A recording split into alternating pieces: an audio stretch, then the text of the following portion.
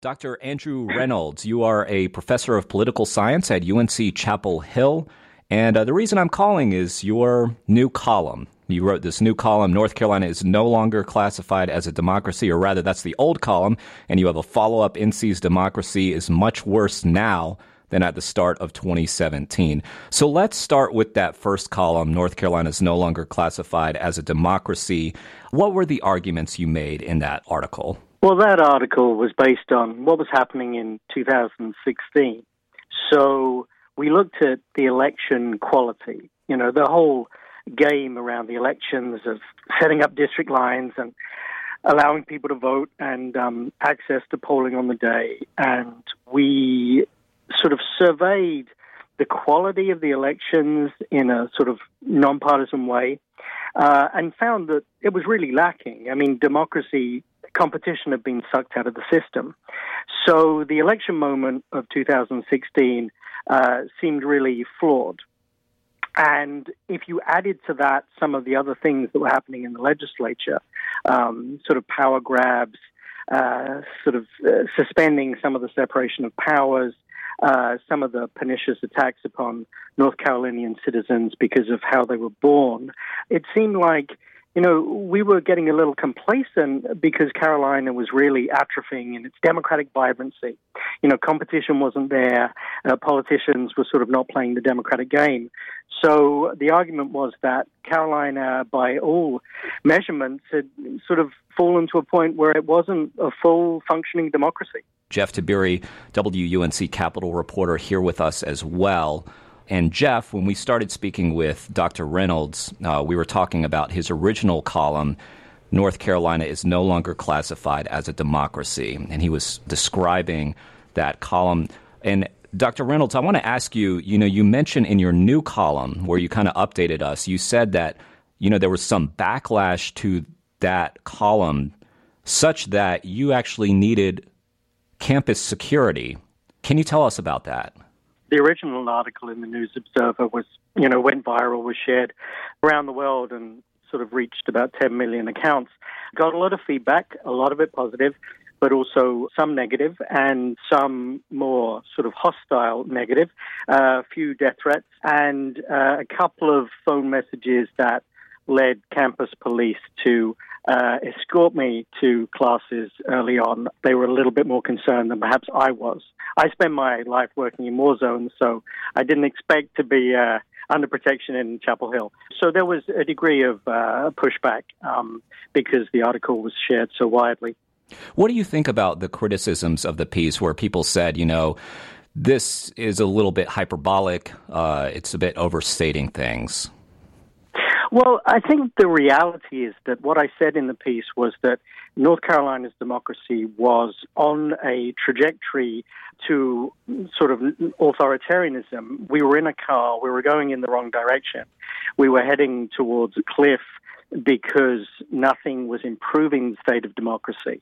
And so the article was supposed to say, we need to think about this, not be complacent, turn the car around. And I think what's happened over the last year has proven that to be true, that saying that democracy has been sucked out of North Carolina's state system is not hyperbolic. It's just measurable factual evidence today.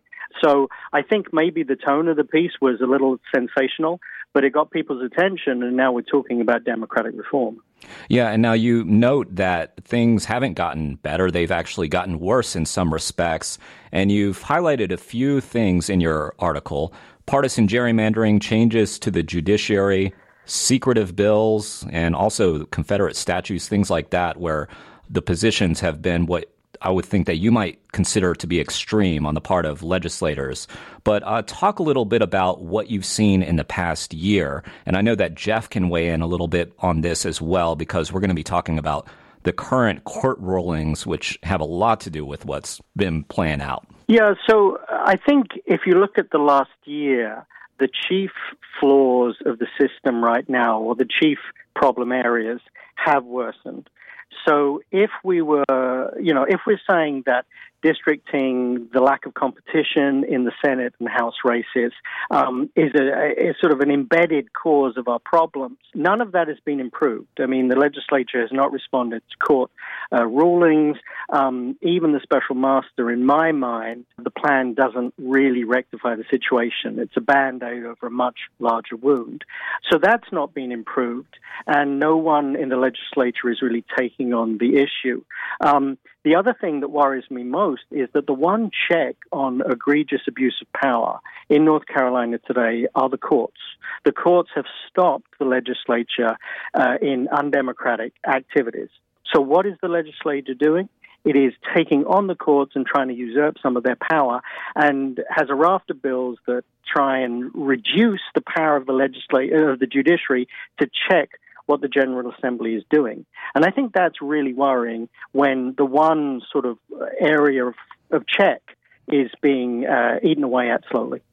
Jeff, you might be able to weigh in on this. You've been following the potential changes to the judiciary. We've had some go through. We've had others kind of been stymied a little bit. What's been going on the past few weeks with the attempt to draw new districts for judges and other changes, such as doing away with judicial elections altogether?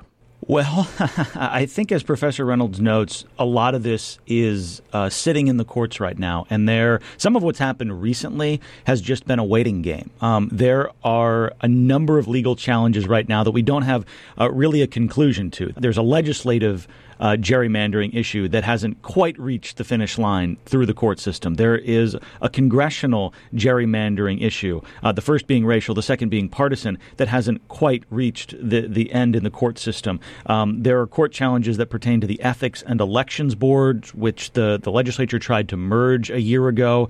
That has effectively been debunked, but there hasn't been a remedy issued in that case. There's another case that's going to be before judges again on Wednesday of this week that deals with the DPI, Department of Public Instruction, and the legislature and the usurping of power there. And then let's get back into the judiciary. There's also this question of judicial elections, because some of your listeners may remember that what lawmakers did last fall in October was they canceled judicial primaries for 2018. Now, a federal judge ruled that they couldn't do that, at least not with all of the judicial primaries. So some of them, for the time being, we think, are going to be implemented again.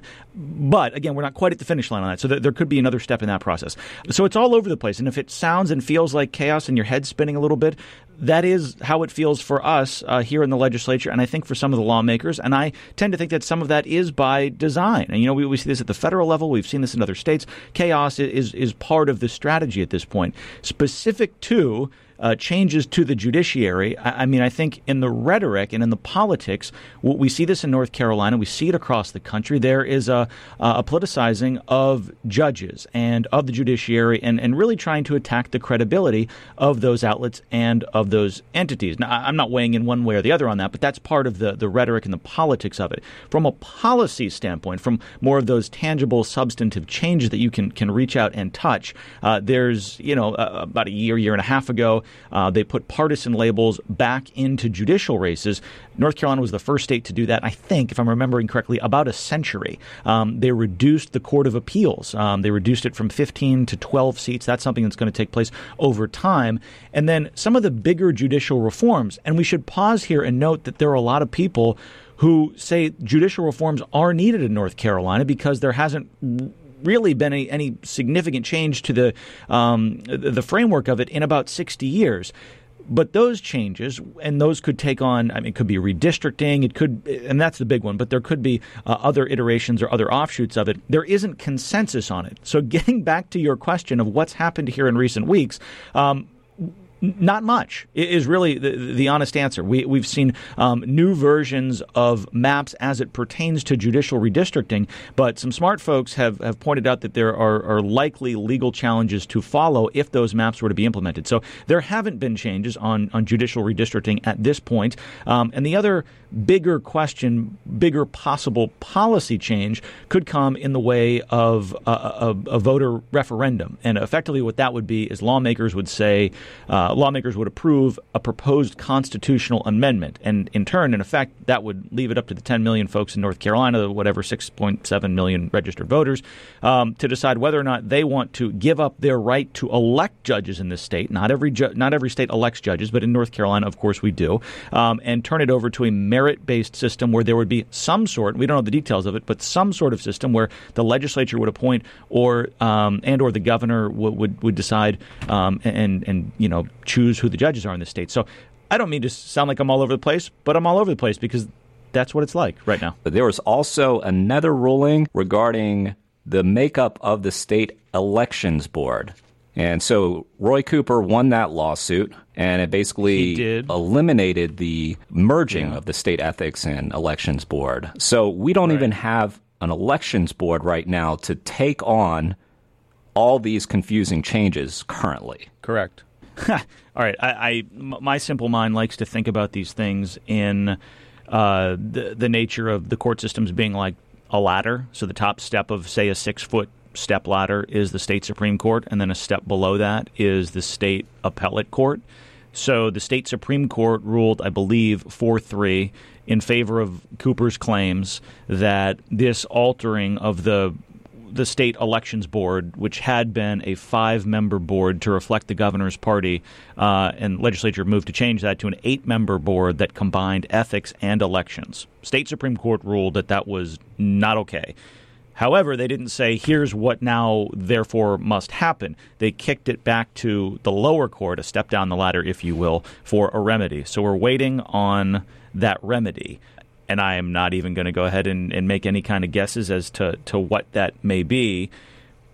In terms of when, we're probably not going to get it right away. The governor, understandably, wanted to win this lawsuit, and he wants to seat this board of elections, this 5-member board, but it doesn't, based on my understanding, it doesn't appear as though he's going to be able to do that in short order. Dr. Reynolds, are you hopeful, with the recent rulings that we've seen? For instance, just yesterday, the Supreme Court refused to get involved in the Pennsylvania congressional elections state ruling, meaning that those congressional districts are going to have to be redrawn. Do you think that portends a favorable ruling as far as gerrymandering goes in North Carolina? Well, I'm hopeful on a sort of short-term level, but I'm less hopeful over the longer term because, as I mentioned earlier, I think that even with some degree of redistricting that is not quite as partisan as the last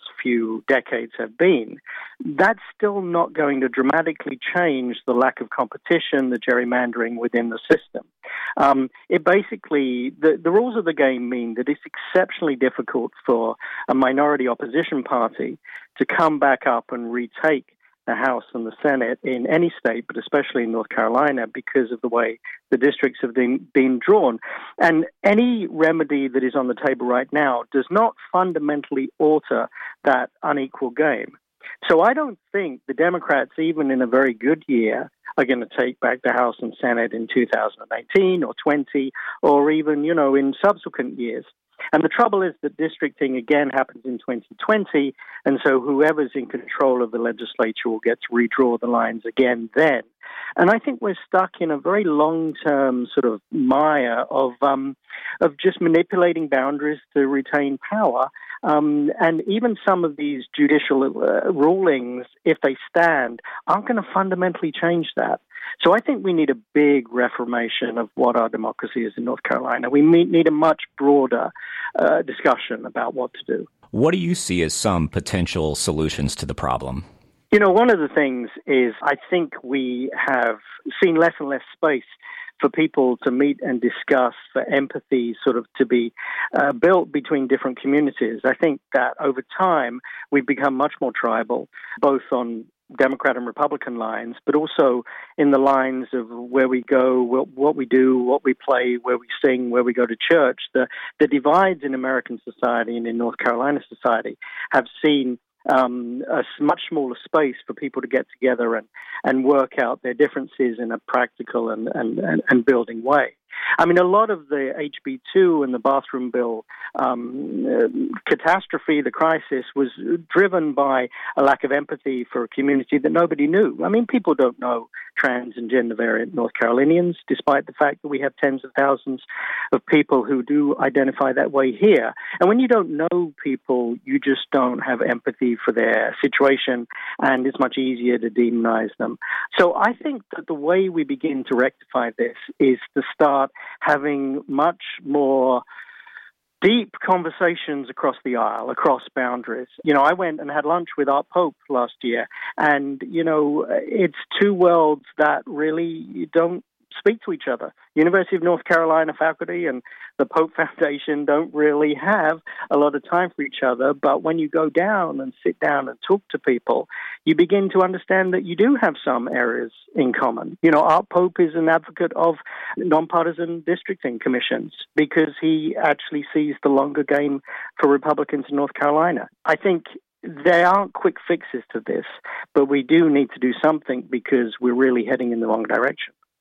Yeah, and I saw a tweet this morning, or I think it was actually last night, from Representative Chuck McGrady, who has always been in favor of independent redistricting, but he sort of reiterated that on Twitter this morning. So there is some appetite among at least some Republicans to do something that could potentially lessen their party's power, even if it's for the greater good.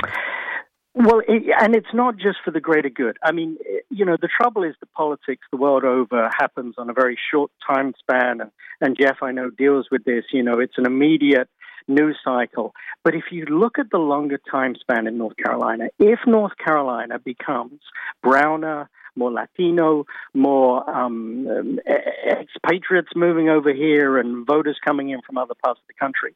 If North Carolina becomes more Democratic over the next decade, which is quite plausible, Latinos start to vote in higher numbers, African Americans vote for Democrats in higher numbers, then what happens is that eventually the Republicans lose the state house. And if the Republicans lose the state house under the current rules of the game, I have no doubt that the Democrats will do to the Republicans what the Republicans have done to the Democrats over the last decade. And so a Republican actually would be best served by bringing in nonpartisan districting commissions because it means that there's more competition in the system. You can throw your ideas out there and get people to respond to them either positively or negatively. I actually think the longer game makes sense for the Republicans to move to nonpartisan districting and make the system more competitive. Dr. Reynolds, have you gotten similar feedback this time around with your latest column, which I think has been out for just several days now? I mean, some feedback and a number of positive responses again, and people who applaud that. I have to say, I mean, you know, the magnitude is tiny compared to the feedback of the first piece. And I think that first piece just caught a moment in time. It just accidentally hit a moment when people were very eager to just, you know, articulate their unease about what was happening in North Carolina. I mean, the thing that does worry me is that there is some complacency now in the system. Very little has changed. If anything, North Carolina has got worse, and we don't have the level of sort of outrage or enthusiasm for change that we might have. I mean, Moral Monday is still going strong. Many people are investigating this, but we've still seen no substantial change in the General Assembly in their attitudes. I mean, I think the Republicans in the General Assembly still think they can hold on to power. They've been proven to be correct on that so far, and they're still playing that game. One of the things I do hear from when I chat with Republican operatives, GOP operatives, and it strikes me as a fair point. And let me back up a second. I hear this from both Republicans and Democrats, but the notion that gerrymandering is, you know, the be-all, end-all issue for Democrats in this, you know, this power race, I don't think is entirely fair. But the point that I hear from actually both sides is that, you know, the North Carolina Constitution states when drawing maps, and I'm oversimplifying here, I'm not an attorney, you have to make an effort, a concerted effort, to keep counties whole. So Wake County, Mecklenburg County, Person County, Onslow County, whatever it is, you have to do your best to not slice it into a pizza, so to speak. And one of the concerns for Democrats moving forward is so many of the folks who vote blue are concentrated in these urban areas that just play it out for a second. For conversation's sake, let's say Democrats take back the North Carolina House in 2020. Well, how would they draw maps that are most advantageous to them? Think of Wake or Mecklenburg County. You'd almost have to slice it up like a pizza, and you'd cut it into 6th or 8th, and you dip into Johnston County and Sampson or Person. Like, you're going to try to sneak into other territories to go capture some of those Republican voters to dilute conservative votes, but you can't do that, and it leaves you wide open to a legal challenge. So, one of the conversations I do have or that I hear from people is just this notion of how difficult it's going to be for Democrats when or if they come back into power to draw maps that are particularly advantageous for them that are also going to pass muster in the courts. Well, at the end of the day, I mean, maybe I'm a little bit more pessimistic, but I think the science of sort of targeted partisan districting has become so sophisticated that I would not be surprised if a party was able to do enough to protect their majorities and shore up their majorities, despite the fact that the foundation, the building blocks were a little bit tougher to do. I think the fact that you can go down to census tracts, that you can move people around, and also you can play around with those county boundaries to some degree. I don't think the Democrats ever were as good at gerrymandering as the Republicans have been over the last 6 years here. But they still had a certain expertise, and they still did it to some extent. So, I mean, I think that it's not the whole game. I think it's one part of the foundation that makes everything else more difficult. But I think there's a whole bunch of other issues that we need to address, and separation of powers, judges, the judicial issues, and just generally the way in which we set up our political system here. But I agree with you that it may be more difficult for the Democrats to gerrymander the Republicans out of existence, but I think they can still probably do quite a lot to shore up their majorities if they get a majority. All right. Well, Dr. Reynolds, I really appreciate you stopping by. Hey, no problem. All right. Just you and me, Jeff. Jeff, the legislature is supposed to be back in session Wednesday. Do we have any idea what they're going to do? Yeah, that's a good question. I think some of it sincerely does depend on some of these court rulings. Are they going to – what happens with legislative redistricting, the judicial primary, the election and ethics board? Is there anything else that happens that could affect their work? That's one kind of variable and unknown behind door number one. Door number two is there's this class size issue, and there's been a mandate that deals with maximizing class sizes in I believe it's K through 3. There's long been a push from a lot of school districts, and also the governor's on board with this now, saying we've got to fix this class size issue because there's going to be an issue in terms of funding specialty teachers, music teachers, and phys ed teachers, and the like. So the class size issue is something that could get some attention in the days to come. But I don't know beyond that. I mean, we're hearing various things, but nothing at this point that feels firm or strong enough to say, oh, yeah, this is definitely what they're going to be dealing with when they come back Thursday or Friday. Jeff, we learned some interesting information from campaign finance reports last week. One name really stood out. That was Greg Lindberg. He's over there in your neck of the woods over in Durham. He owns a private investment firm, Eli Global, and he has given a lot of money. What can you tell me about Lindberg? Durham businessman, $890,000 to the Republican Party in 2017, cool $1 million to support Lieutenant Governor Dan Forest via a super PAC, and then on top of that, $1.4 million to the Republican Council of State Committee, which is also a forest organization that he's set up because he's part of the Council of State. That's like $3.5 million right there. That's big money. Election experts say, or financial election folks say that this is legal practice. Of course, let's look at it from both sides. That's my job. That's the reporter, right? Need to be as objective as possible. On one hand, this is somebody who's exercising free speech and wants to play a part in the political process. That's all he's doing, of course. And on the other side, and I'm a cynic. I'm a journalist. It's like, all right, well, what $3.5 million? That ought to grant you some decent access or influence or an increased voice in what's playing out politically. what his specific intentions are. I mean, whether he's angling for pro-business policies, for things that are going to help him as an entrepreneur, I do not know at this point. But that's a lot of money. It seems as though, for the most part, it is being routed toward Lieutenant Governor Dan Forest, who is he's a conservative. He was a religious conservative. He's been the lieutenant governor. This is, I believe, his second term. It's widely expected that he's going to run for governor in 2020, at least in the Republican primary. We'll see if he can emerge from that, but he's going to try to unseat Governor Cooper. So, yeah, Lindbergh's an interesting player, and I don't know a ton about him. Dr. Reynolds had mentioned Art Pope earlier. Now, we know Art Pope as being a financier of Republican causes around North Carolina, probably the prime financier. So is Lindbergh's donations, we're talking $3.5 million now, is that unprecedented, or is that basically on the pace of an Art Pope?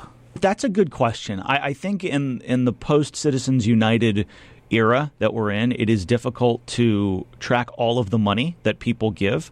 Art Pope has given millions of dollars to politics. He's also put a lot of money in the political spectrum through the John Locke Foundation, through the Civitas organization, and through other channels. He has, and I'm not remembering the number off the top of my head, but there was a long New Yorker profile about him probably 7 or 8 years ago now, and I want to say the figure they put in there was something like $12 or $13 million that he had put into North Carolina politics. Now, he refuted that. He said that was high.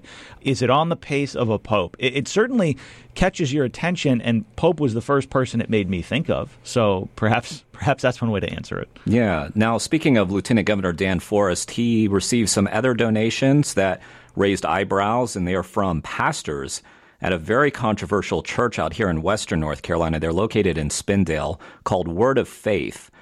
He received 6 $100 contributions from pastors there, including the leader of that group, Jane Whaley. And this group has been documented by the Associated Press as having a number of alleged abuses, including slave labor, really anti-gay behavior, very abusive verbal, physical abuse of congregants. Is this something that could come back to hurt the lieutenant governor if he is to run for governor? What do you think? 6 $100 donations. Yeah, yes? So we're talking pretty small numbers here. Yeah. Anything could hurt a politician, right? I mean, in theory, anything could hurt. You've got to control the message. If you're a politician, money can come in from anywhere. We will see if there's pressure that mounts here and or if he returns any of these checks. Sometimes that happens, right? Symbolically, sometimes a candidate, Republican, Democrat, we've seen this from men and women, both parties. They'll say, I'm not great with that donation, and they'll send money back. I don't know if that's going to happen here or not. I mean, we're just talking about Lindbergh and $3.5 million, so $600 seems like peanuts, and relatively speaking, it is. I wouldn't make a ton out of 6 $100 donations. If these are 6 $10,000 donations, or if this is more of an arm or a leg of his candidacy, then I think other questions naturally start to emerge. But to me, one of the morsels that you could take from this is one of the inherent challenges for Dan Forest in not necessarily winning a primary, but winning a general election, because he is a staunch religious conservative. He was one of the most vocal defenders of House Bill 2, and as we've seen, that plays well to some people in this state, specifically a base and a religious base. Can Dan Forest emerge from a primary? Absolutely. Can he win a general election? Possibly. But when I talk to Republicans, their fear is that he's already running too far to the right, so to speak, that when general election time comes, they have concerns about him winning in a statewide race that's going to be much more purple, and I think a lot of people that would have some trepidation over Word of Faith. Gotcha. Well, let's talk about some of your work now, Jeff. You had a great interview with the governor, Roy Cooper, recently. You sat down with him along with your fellow reporter, Jason DeBruin, and I believe you spent several days with the governor. What can you tell me about that? Last week, WUNC ran a series about the opioid epidemic in North Carolina, and just trying to, do several pieces looking at the various elements of this, the political side of it, the naloxone side of it. That's the EpiPen, so to speak, this opioid reversal agent that the state has really tried to make an effort to arm law enforcement agencies and first responders and healthcare folks with. The data behind it. This is obviously a huge issue, and I think people are very familiar with that. What the governor has tried to do is he's really tried to make this a priority of his first term in office. Obviously, there are things like taxes and education and the economy, which are, I think, probably going to always drive the day in politics. But this is right up in maybe that 1A tier or that second tier. He was on President Trump's commission to deal with the opioid crisis. He, released a plan last summer to try to get at and curb some of the issues that North Carolina has been seeing. And then more recently, he made half a dozen stops across the state, and each kind of had a different twist or a slightly different feel to it. For example, in Wilmington, he brought together sheriffs and police officers and medical folks, first responders, law enforcement, but also, clinicians. Sat down with them at a round table for an hour. I mean, it was maybe more than an hour. It might have been a 90-minute round table. In High Point, he did a ride-along with EMS, did a tour of an EMS station, did a ride-along, and one of the EMS workers literally took apart one of their backpacks that they use when they've got all of the various tools when they're trying to revive somebody, and walk the governor through all of the different things they do. Anyway, this all is to say this has been a priority for Cooper to try to work on the politics of it, the policy of it. He was part of this commission at the federal level. They made recommendations to Congress. Congress has not yet acted on any of the recommendations from a bipartisan commission. And when we sat down with Cooper last week, I did ask him about that, and he said that he doesn't think they've acted in part because Speaker Ryan and President Trump are preparing to cut domestic funding, and who knows if there's going to be appropriations available for the kinds of, reforms and programs that they recommended to deal with the opiate issue. I see. Okay. So probably a pretty informative trip. What did you do? Did you accompany him on several of these stops? Is that what you did? Yeah. Jason and I both spent. We made 3 stops with the governor. I was with him in High Point, different day in Wilmington, and then in Durham. He toured I think a pretty neat facility. It's TROSA, and TROSA is in the business of helping people get back on their feet. Folks who have dealt with addiction and dealt with drug dependencies. I don't know if you have a TROSA presence out in Western North Carolina. I'm just not remembering. But yeah, we each spent some time with the governor, and then we sat down with him afterward. And I think this is something that's not going away, unfortunately, anytime soon. And there are going to be continued discussions between the legislature, between the governor, also the federal government, and all of those entities I mentioned, the local entities, law enforcement, elected officials, medical folks, about what to do and how to do it. And just I would note, this came up in one of the stories we did, the story I did as part of this series on our website. 2 of the more controversial things are needle exchange programs and medical marijuana. And a lot of folks, and I talked to plenty of Republicans who said, yeah, needle exchange programs they're viable and there's data to support them. But there are some political concerns about using state funds for needle exchange programs to enhance those. And then there's this medical marijuana issue. And there's some data to point to states that have legalized medical marijuana. There's been a drop in opioid overdose deaths by like 20 to 25%. So that's a helpful statistic, right? Marijuana is less addictive than opioids. We know this. But at the same time, if you're talking about lawmakers who have to run, there are potentially electoral consequences if you're going to go ahead and give a thumbs up to something like medical marijuana. So I don't think the state is quite ready for that, but I do think the conversation is starting to develop and perhaps will percolate at some point. Yeah, we had several reports actually recently. Mike Clampett, one of our Western North Carolina lawmakers, was holding a series of town halls, and medical marijuana came up. He was giving sort of a personal anecdote about his father, who lives in Oregon, using medical marijuana to alleviate pain. And so he kind of, he said, this could be something that happens in the next 3 to 5 years, he predicted, for the North Carolina legislature. Also, regarding needle exchange programs, We've got those now legal for the first time, I think for the past year or 2. Asheville had, I believe, the first one in the state, the needle exchange program of Asheville, which was sort of running underground for a while and now has the the legal weight behind it. So a lot of stuff going on with that. And I know that when I talked to them recently, they told me that they were running out of needles. So the demand is really there. They may need more funding to kind of keep up with that demand, because this problem, as I know you are well aware as you've been covering it, is a booming problem. You know, this is the nature of politics. These things move slowly. They're not going to come. I mean, we were talking a few minutes ago about what are they going to do this week. They're not going to come in and legalize medical marijuana this week. I am very confident in that. Things move slowly in politics, and this is one of the long-term this is a marathon conversation, and I would tend to agree with that assessment. 3 to 5 years, medical marijuana in North Carolina, that certainly seems plausible.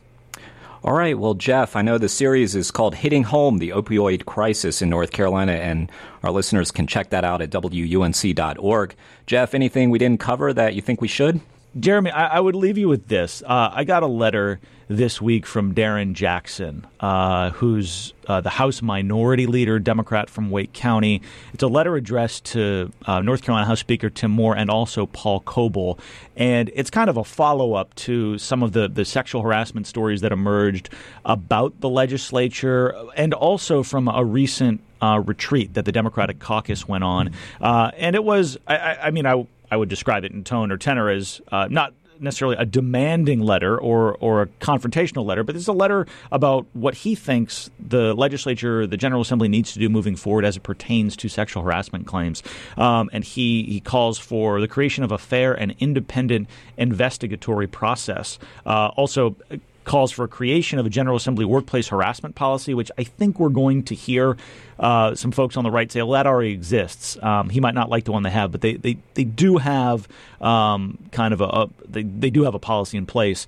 And Jackson also, the third thing he asked, he said in the letter, specifically, I suggest 1, 2, and 3. The other thing is the creation of a legislator and staff training program to provide resources and information that will help prevent future problems.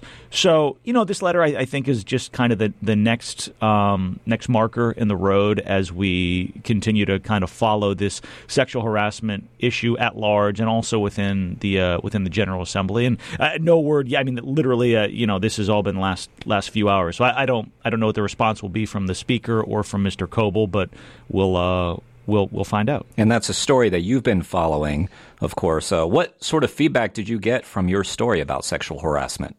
Not a ton. I was a little surprised that there wasn't more. I think it's a dicey issue. I think that a lot of what came out of my story, the two new revelations, the two not before gone public revelations, were from a while ago. And the realist in me says sexual harassment, potentially sexual assaults, they continue to go on.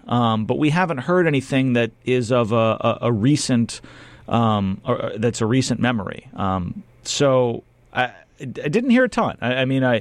Not many complaints. You're always going to get some complaints if you're doing good stories, so certainly a couple complaints. But for the most part, it was well received. And the one thing I do say to everybody is that I think this is not an R or a D problem.